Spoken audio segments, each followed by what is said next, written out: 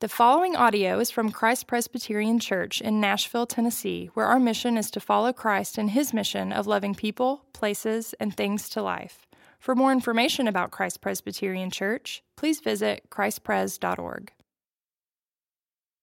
In a minute, we'll get to hear from one of my favorite people, Dr. Paul Lim, who's preached with us before, been a friend of mine for years, and thankful to hear from him. Before that, I want to read our scripture for us from 1 Peter. We're starting a new, I preached on Sunday about Peter and his life and his being restored by Jesus after denying Jesus 3 times. And not only does Peter have his life recorded, but we get to actually read letters from Peter to the church. And we're going to begin a new series today on that Dr. Lim's going to preach from. This comes from 1 Peter 1, verses 1 and 2.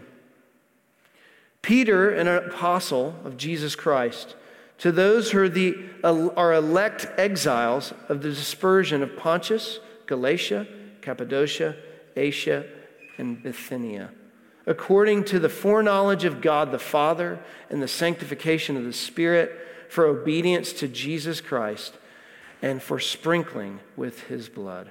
May grace and peace be multiplied to you. This is the word of the Lord. Praise be to Christ. Well, good morning, everyone. It's a great delight to be back here at Christ Pres Music Row. I think I was here about 4 weeks ago, and so it's awesome to be back.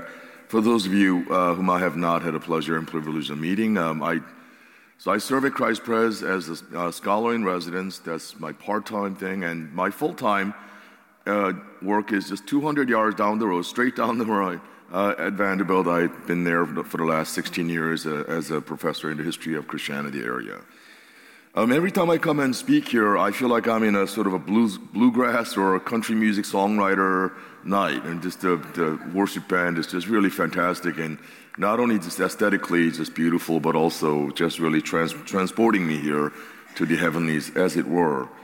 And also just to see those 2 boys, Noah and Mac, they're wearing their Timberland boots. I was thinking of my son, who's a baseball player. He always wears his Timberlands to his every time he pitches. And he's been doing that since he was like 7th grader. I was like, well, you're getting them started really young, so they'll become baseball players or something like that. So anyway, if you're okay, let's pray one more time, and then we'll look to the Word of God. Gracious God, we thank you for this time of encountering the risen Christ. As we have sung about that, as we have exchanged our greetings of Christ is risen, that you will continue to work deeply within our lives to transform us, to transform this society, and to continue to work within us to your glory and to our great joy. As we have just heard the word read, and as we're about to explain it and proclaim it and embody it, may you receive all the joy and glory that you deserve, and may you edify and encourage your congregation gathered here today. In Jesus' name, amen. So could I just remind us that Jesus is still alive? Seeing that you're back here the Sunday after Easter means that you take your Christian journey pretty seriously. I hope that the statement that Jesus is alive is as real as the Easter eggs your children are running after, or you yourselves are running after last weekend.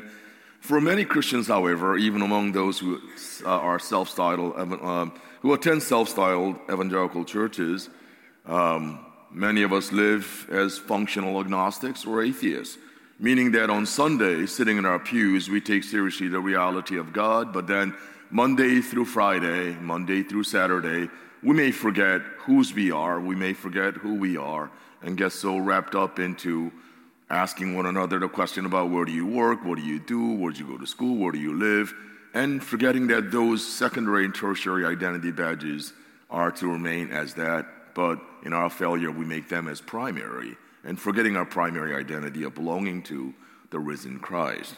I say all of that because the person that we're going to talk about not only today but for the next following few Sundays, I'll be preaching at Old Hickory next Sunday, is going through our series on 1 Peter. Peter is in many ways a spectacular person, spectacular failure as well as spectacularly restored person.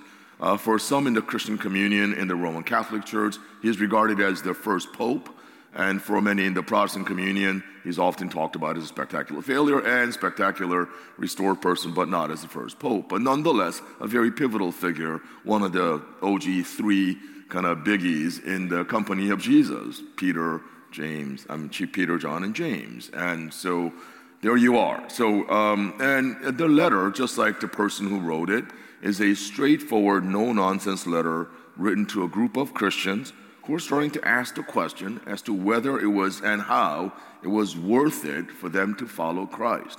Following Christ in the first century context, as Peter was writing his letter, meant, among others, that there are going to be kind of numerical minority and ideological minority. Most of them are living in the Roman Empire, kind of within the kind of empirical jurisdiction. That meant that, among other things, that they would have this imperial cult. That meant that they'll be encouraged and commanded to confess that Caesar is Lord.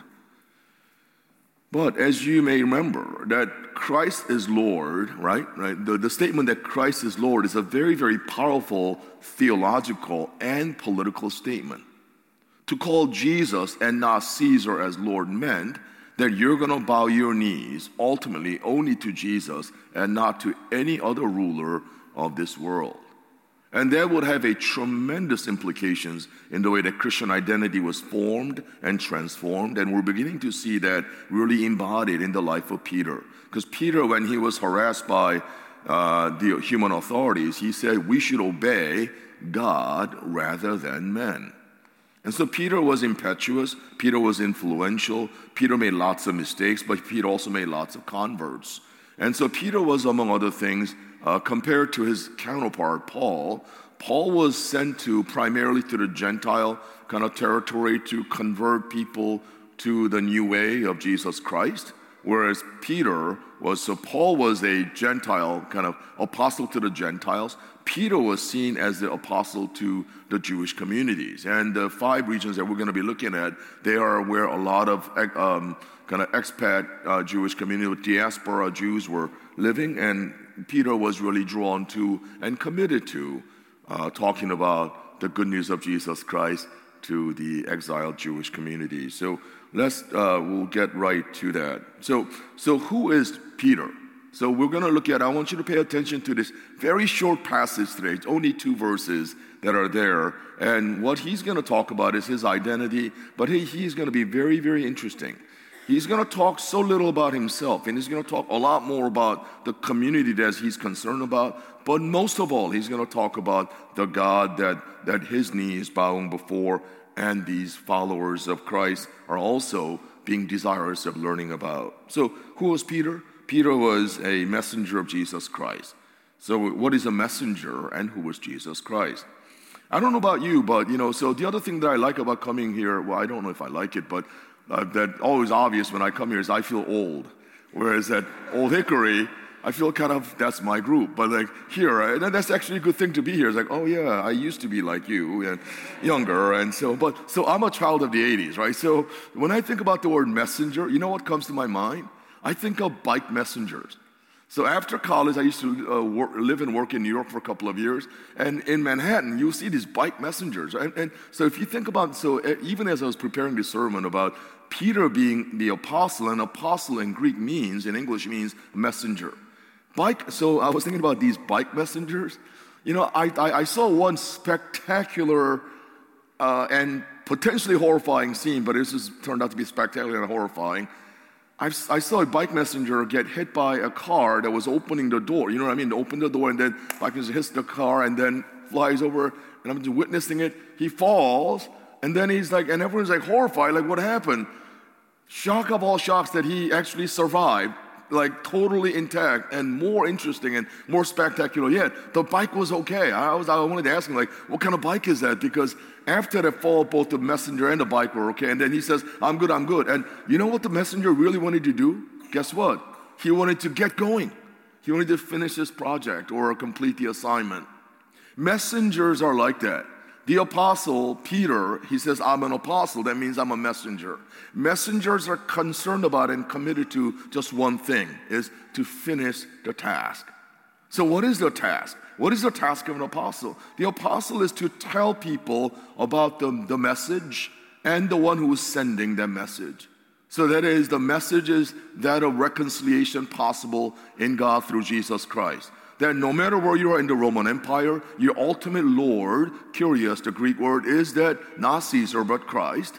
That it is also furthermore that you have this peace and love and hope and faith given as a gift from God through Jesus Christ. That is the messenger. That is the thing. No matter how many times Peter fell over or his bike was kind of whatever, his primary concern and commitment was that the intended recipients will get the message uncorrupted and unsullied, so that as a result there will be a redirection and reorientation of their lives and perspectives who receive that. That's the messenger. What about Jesus Christ? Jesus Christ, that is around this time period and even today, both simple and complicated. Simple and complicated simultaneously. Simple in that many who heard the message of Jesus Christ received him as Lord and Savior, and their lives are transformed and so on and so forth. Complicated in that there are some others who said, you know what, I don't believe that. I don't know how I can believe it. I wasn't there to see it, and it happened 2,000 years ago for us, so many, and therefore they find that kind of a complicated thing. Well, there were also people like that in the first century. There are also people who are like that because when you think about the number of people who became Christians in the very beginning, it was a tiny minority, numerical minority, compared to the numerical majority of people who didn't embrace the message, starting with the Jews and later on to the Gentile. So then we have to ask the question, why this thing is going on. So the identity of Jesus is obviously going to be simultaneously simple and complicated. For some, it's a simple message of Jesus. They didn't question it. They embraced it, accepted it. They experienced their lives transformed. For others, it's a complicated mess, hot mess, as they say in the South, that I don't know how to believe this. I don't get it. And so there is that. So for the rest of our time, let's consider Peter's apostleship. And you're in for a special treat. I normally have 3 points to the sermon. There will only be 2 today. Okay, so because the 3 baptisms you have, so they got the 3 right there. So we're going to consider the horizontal and the vertical dimensionality of Peter's apostleship. So horizontal, meaning that he's going to talk about the people who are receiving this message. And then vertical, referring to none other than God. So then let's look at the horizontal aspect of Peter's apostleship. So as you have, if you have your phones or actual Bibles, you can turn to it. So this region that he's going to be sending, he sends this letter, and he's addressing this letter to these people in 5 different regions of the ancient world, in the Mediterranean world. They are in Pontus, they're in Bithynia, they're in Galatia, they're in Cappadocia, and then they're in Asia. So you may be familiar at least with 2 of those words, yes? I think you're familiar with Galatia because Galatia we read about them in Galatians, right? And second, somewhat misleadingly, we're familiar with Asia. What Peter is referring to in Asia is not what you may be thinking of Asia when it comes to India, Singapore, Vietnam, China, Korea, and whatnot. No, he's referring to Asia Minor. So all these places are actually contiguous to one another. If you can imagine, about 50 miles northwest of Syria. So this is about 100 miles from Jerusalem. So then it's a good 3-day trip, maybe 5-day trip walking wise.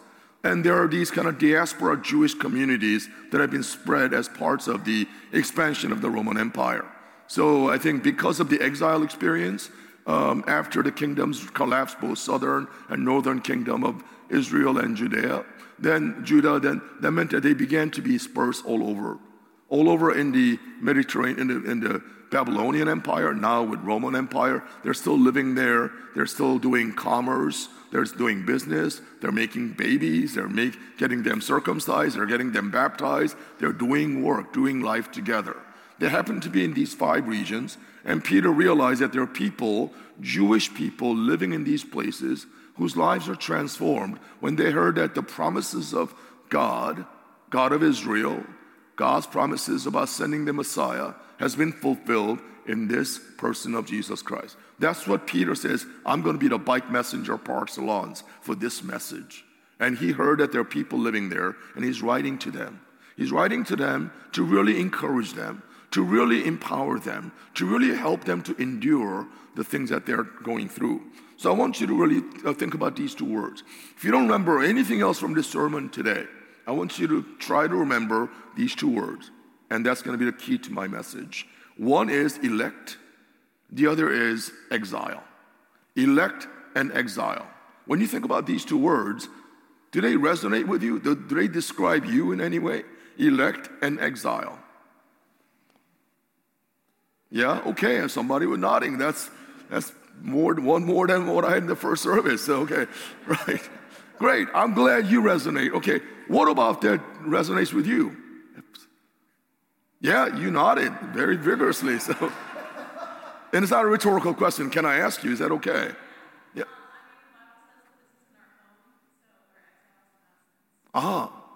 Do you feel that? Okay, great. All right, great, beautiful. Thank you so much. So there are two parts of the Christian identity as envisioned by Peter are these two things, elect and exile. Many of us, either identify with none of it or identify with one of the two, and maybe sometimes both of those. Elect means something positive. That means God has a special hand on you. God chose you. God chose you and not others. So there is a privilege there. You get handpicked by God. Okay? And we're going to say more about that and fair, unfair, all that, right? But God says, okay, Peter says, hey, you all living in Pontus, Bithynia, and Galatia, and Cappadocia, and Asia, I want you to know that you're elect. That means God has a special purpose in your life. That really means like, oh, wow, I feel special. Yes. What about exile? Exile means that bad things are happening. This is not your home, that you think you're home, but you're not, because so many things around you are telling you that you don't belong, right? And there's a very ironic and intentional juxtaposition of the two. Putting together, one on the one hand, elect, that means things are great. You have 3 kids who are baptized today. That's more than 3 than most people get to. So it's a great day for the Stevenson family. So you feel like, oh, we're part of the elect family. But then at the same time, let's say as you do your life together, those two bass, rocking their Tims, they're going to go through a lot of troubles. And they're like, okay, are you sure we're part of the elect community? And we feel like we're exiled. You see, that's part of my journey. That's part of your journey. If you're honest about your own Christian journeys, respective individually, there are days when you feel like elect. There are days when you feel like you're a part of the exile. But Peter says, not either or. It's both and. God's got hand in you.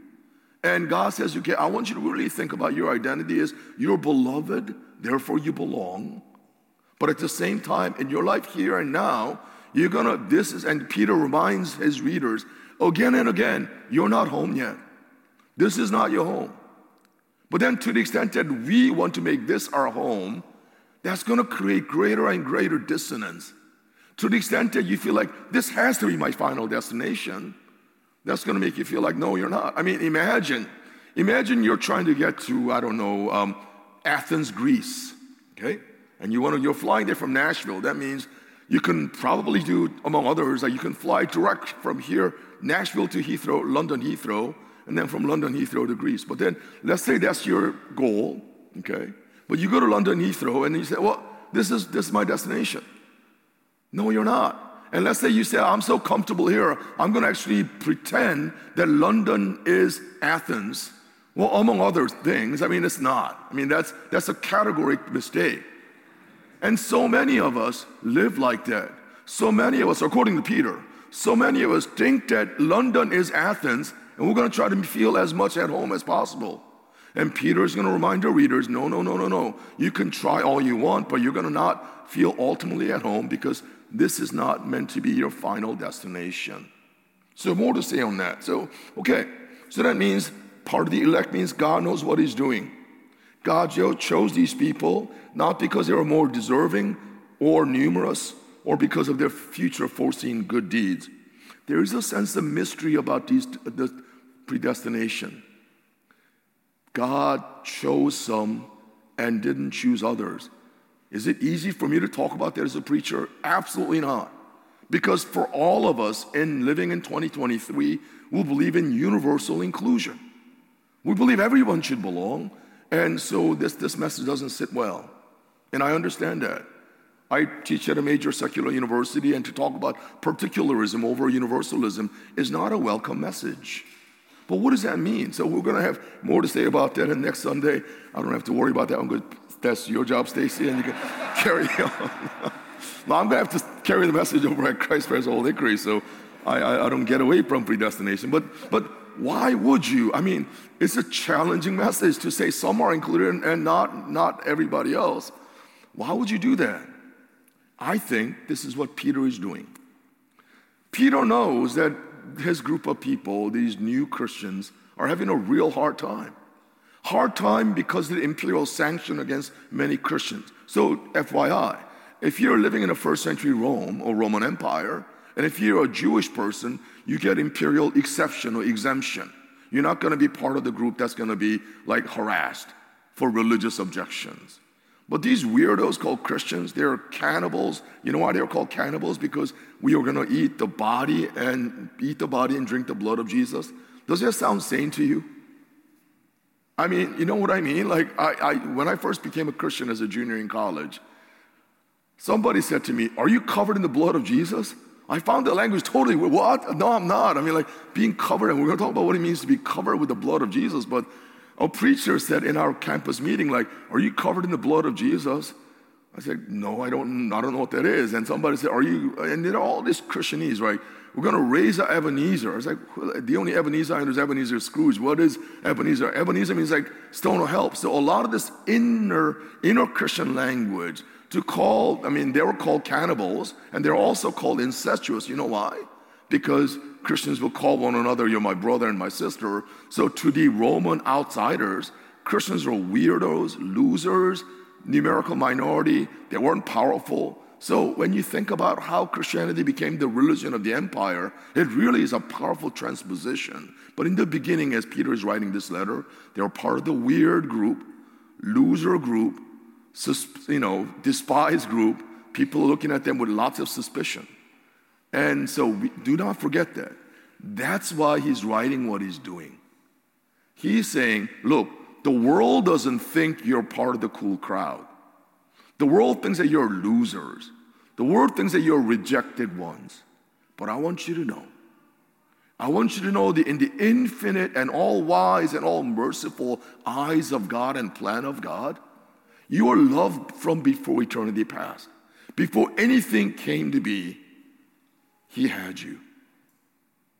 You know that movie, Jerry Maguire, where it's like, "Oh, you had me at hello," right? Well, God had you at eternity. Before anything at all came to be, before you did anything, God had you in God's mind. God embraced you, God chose you, and now you're living in this world, even though you're maligned and misunderstood and caricaturized and persecuted, Peter says.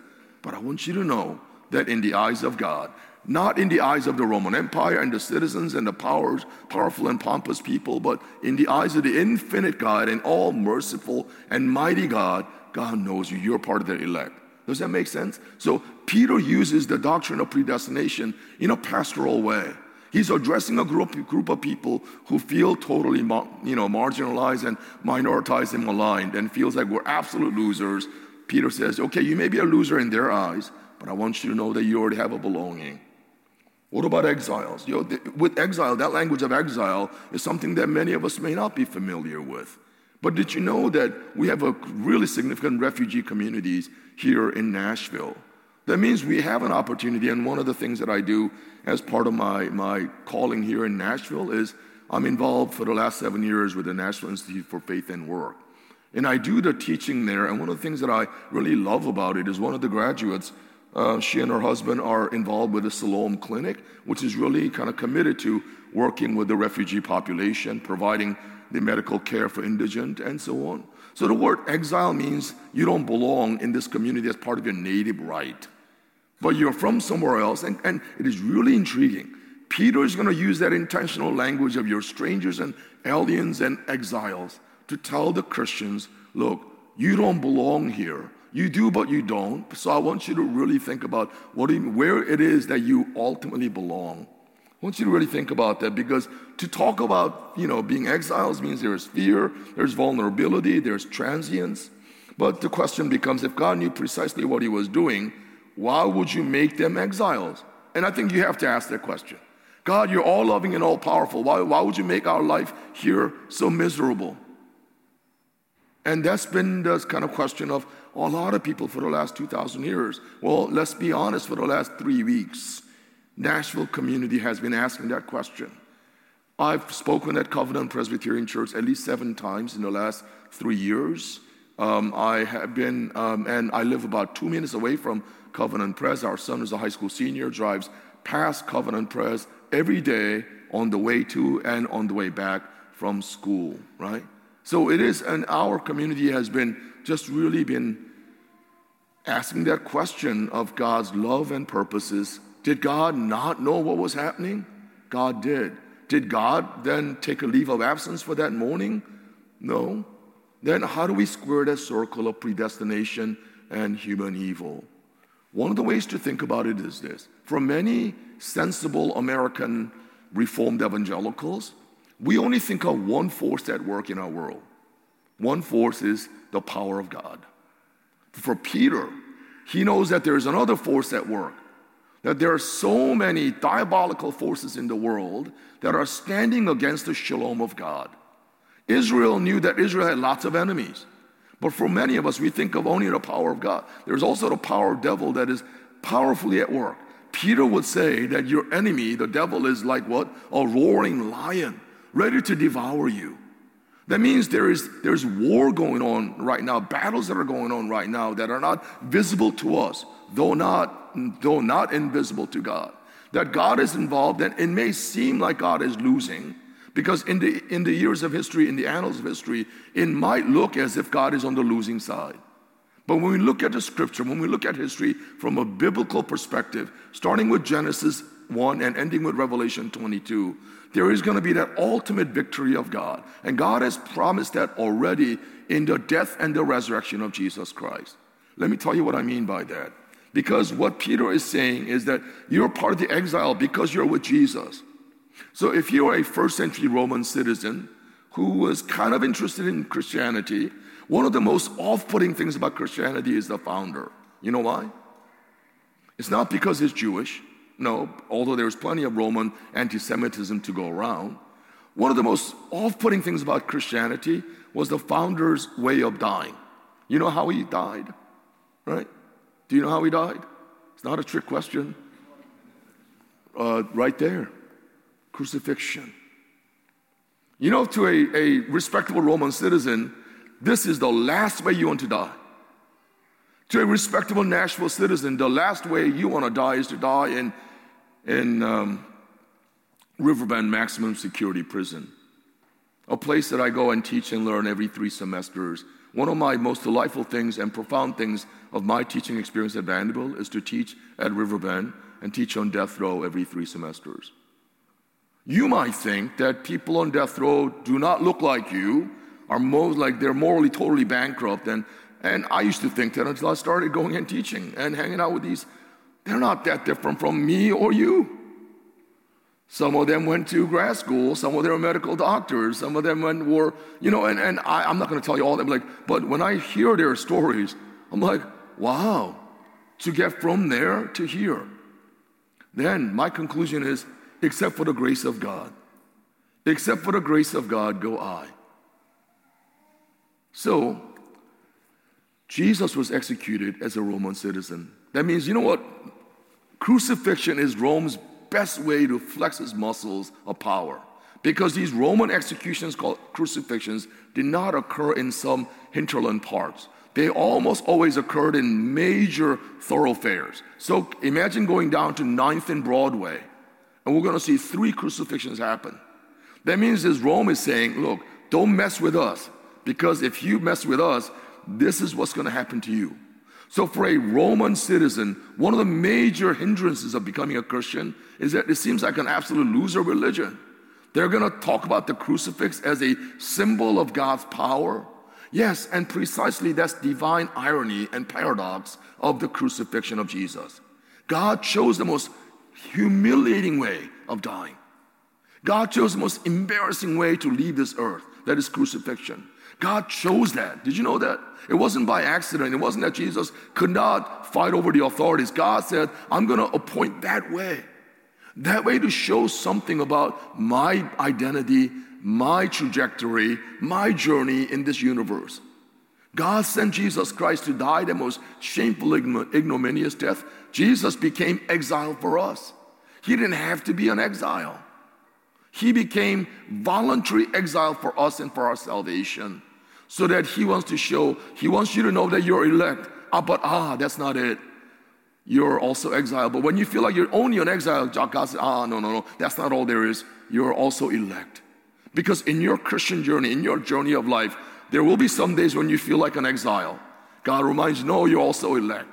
And and in your journey of life, you may have some days that you're going to feel like, I'm elect. God's going to remind you, but you have to change the baby's diaper. You know what I mean? Like, so she's a beautiful, what a great name, Letty, right? But like, Letty's going to grow, she's going to poo sometime. Maybe once a week, I don't know. She's a great baby. But you see what I mean? On the day that she poops, that's a reminder from mom and dad that, we are exiles. But most days, you feel like, we're part of the elect crowd. And all kidding aside, for all of us, seriously, friends, you're going to go back and forth. And I want you to remember those two words. What are they? Elect and exile. Because that really marks out the Christian journey in many poignant ways. So then Peter's message is, your situation is not a freak accident. Your situation is not static, but it's dynamic. That it's the Spirit of God is continuing to mess about with your life to transform you. And then thirdly, your security is unquestionable. So then quickly, let's move to the vertical aspect, to Peter's apostleship. Vertical aspect. How does he describe God? Remember, he spent very little time talking about who he is. I'm a messenger boy. But then he spent some time talking about the recipients of this letter. And then now he's going to spend lots of time talking about the vertical aspect, the persons who sent him. He's going to talk about God the Father. He's going to talk about the Holy Spirit. He's going to talk about Jesus Christ. Guess what you have just heard there? Father, Son, and the Holy Spirit. Peter does not stop there and says, this is my Trinitarian theology. He doesn't do that, but what is really clear around this time period is that people who have encountered Jesus are beginning to raise questions in a good way about the identity of God. Because Peter is writing to a group of Jewish kind of expats or diaspora Jews who are monotheists. That means they believed in one God.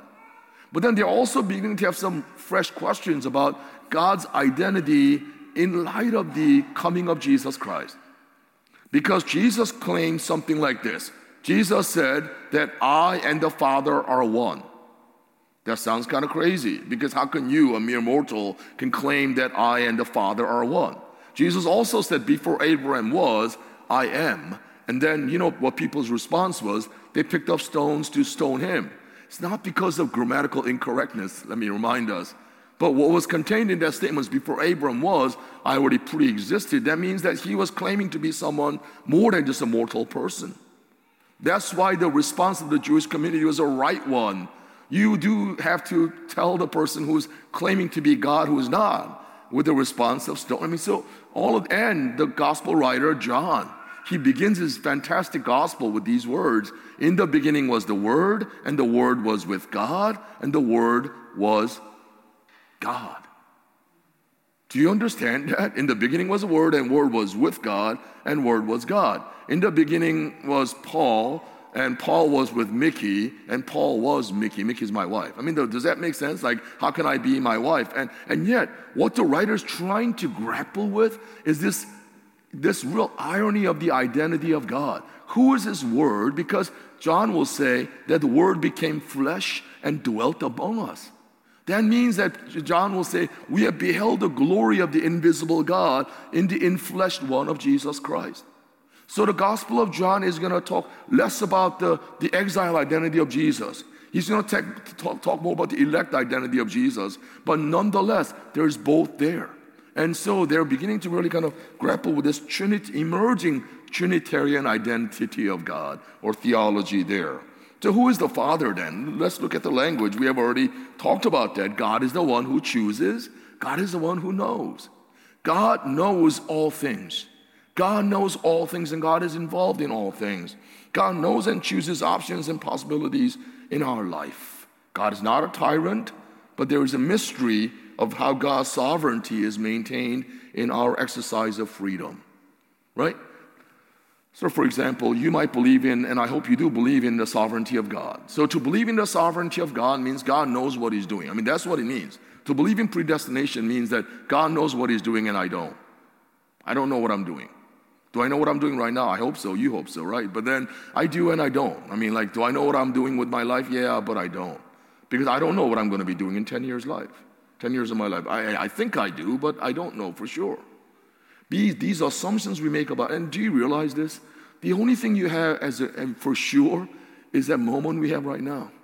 I don't mean to sound morbid, but I mean, like, you know, like, I mean, we only have today. The only day we have for sure is today. And maybe that. Maybe you won't see the end of the day. So that means more than anything else, we think we know, but we don't. We think God doesn't, but God does. Let me say that again. You think you know what's going on, you don't. You think God doesn't know what's going on, but God does. So then we're going to have this tension. We're going to have this kind of push and pull between you and God. You're going to say, God, you don't know Jack. And God's going to say, Jack, I know. And Jane, perhaps, you know, you don't know Jane, but Jane, I know what I'm. And so then what God's going to tell you throughout the liturgy of worship every time is, hey, Cade, hey, Jane, I want you to trust me. See, life is about whom you trust. Who do you really trust in life? I've come to realize that I cannot trust me. I cannot trust myself to make the right decision about my family. I mean, it's not that I'm deranged, but then I don't, you see what I mean? I don't want you to think that Paul must be a horrible person. Yeah, but. You think I'm terrible, but not really, but. You think I'm wonderful, no, not really, but. And there's always going to be the ambiguity of our life existence. And so it is about trust. What worship does here in the broken body of Jesus and shed blood of Christ, what this tells you is that this is what you can trust. This body broken and bloodshed is the ultimate identity giver and transformer of your life. Because Father knows, Father sends, and the Holy Spirit's work is this. The Holy Spirit sanctifies us. That means more than anything else, the way that God, the Holy Spirit, sanctifies us is He refashions us to be more and more like Jesus. That means Christians are imitators. Christians are to be imitated. All people imitate things, you know that, right? And when I was younger, when I was in high school, I used to some of you may remember Fonzie. Remember Fonzie? Henry Winkler? I used to want to be like Fonzie. You can say I'm crazy, but he to me was the epitome of coolness with a white t-shirt and jeans. And somebody like, yeah, I like it. I'm glad. Right there, similar age group. Yeah, Fonzie was the epitome of cool. I wanted to be like cool. But then I found another kind of cool thing in because I was always trying new things. Then I fell in love with hip-hop or rap music. Run DMC was really cool. And I wanted to listen to Run DMC, you know, you talk all these songs, You Talk Too Much or Walk This Way and all that. I was like, yeah, I want to wear Kangol hats and want to be like Run DMC. That phase lasted about a couple of years, and I went to college, and then all of a sudden I'm into J. Crew or being Dog Boots. And so all that to say that I tried all of these phases of my life. And you do that too, right? I mean, you know what I mean? You probably imitate somebody, and as our deaconess friend was talking about this coming concert of, what's her name? Taylor Swift, yes, okay. Sorry, yes, her, right, sure. I think she's great. I think I sat next to her at a coffee shop without knowing it was he. And my graduate student is like, did you? And he was cool enough to say, after we walked out, I was like, hey, you know who you were sitting next to? I said, no. Like, you know, Taylor Swift. I was like, yeah, I've heard of her. And I became a fan of her music later on. So anyway, so we imitate different people. I mean, you know, Taylor Swift fans are going to dress like Taylor Swift and sing her songs. But the Holy Spirit is telling us, look, you should imitate Jesus more than anyone else. Forget Run DMC, forget Henry Winkler, forget Taylor Swift, forget, LeBron James. Imitate Jesus. Then we have to ask the question, who is Jesus? Above all, he says, he's the one whom you should obey. He's your Lord. He's your shepherd. He's the one who takes your place. He's the one who says, you know what? Stop trying. Stop trying. I became a Christian as a junior in college. And the message to me, the gospel message of Jesus Christ to me was, stop trying. It's all good. I'm going to accept you the way you are. And your identity is always going to be in me. It was less about forgiveness of sins. It was more about just jumping through so many of these hoops so that I can be someone who's acceptable. And the message says, you know what? You are already accepted. My body is already broken for you. My blood is already shed for you. That is your foundational identity. So friends, let's finish with this. Elect and exile. Those two words, those two foundational realities of one's life. You're going to have days when you feel more like an exile. You may have some other days when you feel more like an elect. And on those days, remember the other. On the days that you feel like an elect person, think of the exile. When you think you're an exile, think of your elect. Because in so doing, what you're doing is you're imitating Christ. Because he is a chosen one of God. He's the only beloved Son of God, eternally begotten of the Father, elect of all elects. Yet he became exile for us and for our salvation. So that we, feeling like exiles, will know and will have that conviction that we're part of the beloved one. So that we will be transformed. And in our doing so, what we will do is we'll seek to bring others into that community. Because you know what? The ultimate knowledge of predestination doesn't reside with you or me. As Augustine of Hippo, a 4th century Christian said, he said, you know what? I'm going to always assume that people are Christians until proven otherwise. That means there is a benefit of the doubt that is extended. And I hope that as Christ Pres Music Row continues to do its ministry, it's going to keep its doors wide open. As I said earlier, people with the green lanyards, you have a huge ministry here. Because how you say hello to people walking in tells you a lot about what kind of community this is. A welcoming and embracing community that'll say Jesus is the Lord of all. You may feel like an exile, but you are elect here. You may feel like only an elect. Let me remind you, do community with us, and we'll show you what it means to be exiled here in this world. So that we think of and dream of and make true the beautiful tomorrow that God is designing for all of us, with tears and shadows of doubt that are among us nonetheless. Let's pray. Gracious God, thank you for this day, that as our community is coming to really not forget about, but not just move on, but do life amid so many cries and deaths and tears and doubts. Lord, thank you for the gift of life today. We have this moment, not to delve too morbid, but Lord, may we know that all of our days are numbered perfectly into your book, and we don't get to peer into the book, so we live trusting you.